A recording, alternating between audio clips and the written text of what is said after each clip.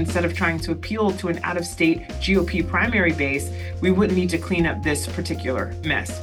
The coastline where there are no beaches will continue to be soaked with salt water, and there will be total loss of an ecosystem. From the fourth floor of the Capitol Rotunda, you're listening to WFSU Public Media's Capitol Report, the podcast. I'm Tom Flanagan.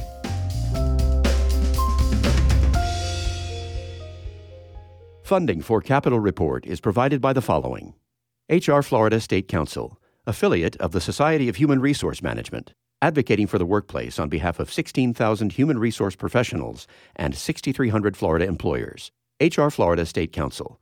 More at hrflorida.org. Among today's Capitol action, legislative leaders have agreed to use hundreds of millions of dollars in gambling money to help pay for further expansion of a state wildlife corridor and other environmental projects. The Senate Fiscal Policy Committee and the House Infrastructure Strategies Committee last week approved identical bills that would in part provide $100 million a year for the wildlife corridor. That's been a priority of Senate President Kathleen Passidomo. Also, the bills include directing $100 million a year for the management of uplands and to remove invasive species, and $100 million for a Department of Environmental Protection flooding and sea level rise resilience plan.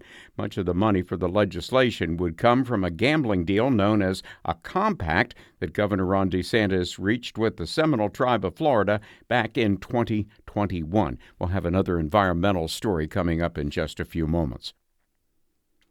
Florida Democrats say Governor Ron DeSantis' grip on the legislature is loosening. They point to him backing a policy limiting book bans in schools as an example. And we get more on that story from Tristan Wood. The governor championed legislation last year that allows parents to file complaints about books or other education materials they believe are not age-appropriate. After school districts were inundated with hundreds of complaints, DeSantis directed the Department of Education last week to begin policymaking to crack down on what he sees as frivolous complaints. To House Democratic leader Fentress Driscoll, DeSantis' move validates the criticism that Democrats levied against the policy from the start. So maybe if he'd focused on the real problems facing Floridians all along, instead of trying to appeal to an out-of-state GOP primary base, we wouldn't need to clean up this particular mess.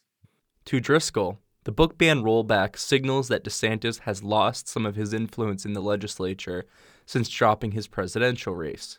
However, she says there are several tools in his toolbox he can use to pursue his policy priorities. Because he still has that veto pen and he still has leverage in terms of, what will move forward in the budget or whatnot, or whatnot. So I think that the next week or so will be particularly telling as we move into the conference, process.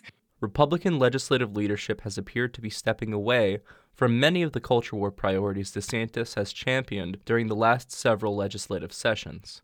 Senate President Kathleen Passidomo said last week that several controversial bills, like a ban on removing Confederate monuments and lowering the gun purchasing age to 18, were dead in her chamber.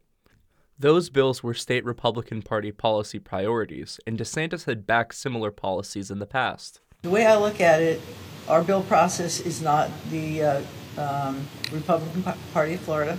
We are the legislature. We make the laws. We review the laws.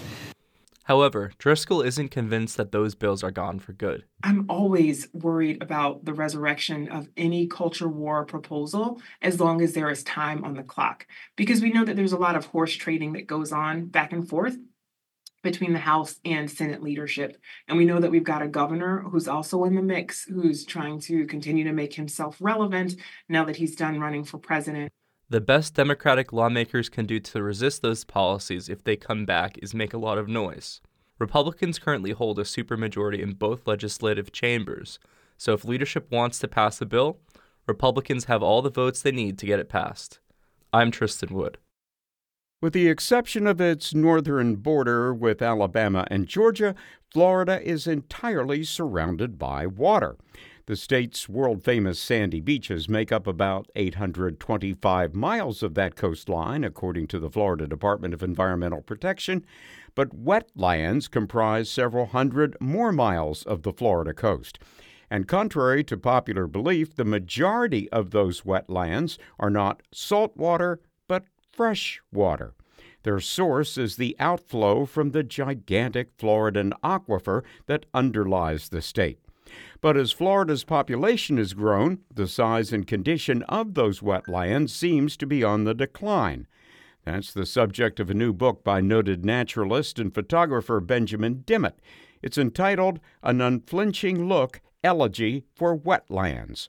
In it, he documents in both words and images the profound changes in the Chassahowichita National Refuge on Florida's Gulf Coast.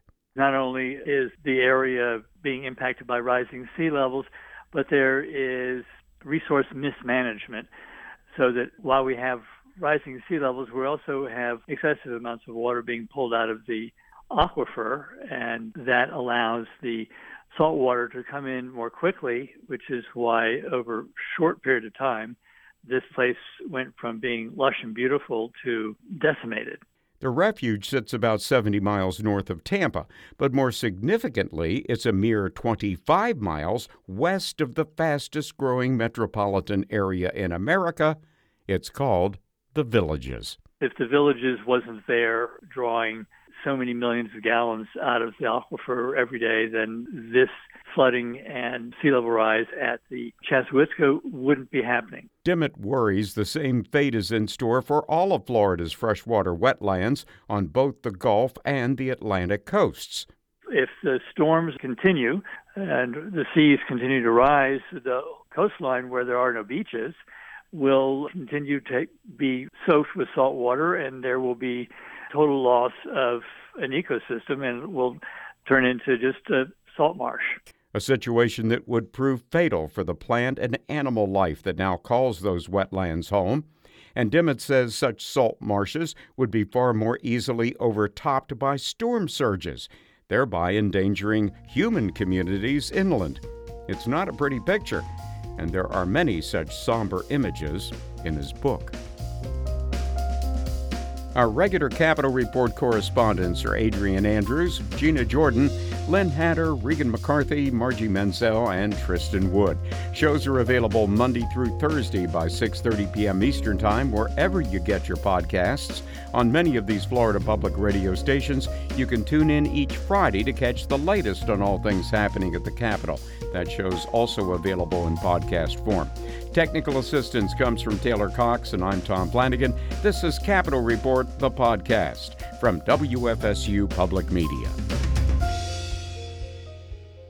Funding for Capitol Report is provided by the following: HR Florida State Council, affiliate of the Society of Human Resource Management, advocating for the workplace on behalf of 16,000 human resource professionals and 6,300 Florida employers. HR Florida State Council. More at hrflorida.org. Capitol Report is a production of WFSU Public Media in Tallahassee.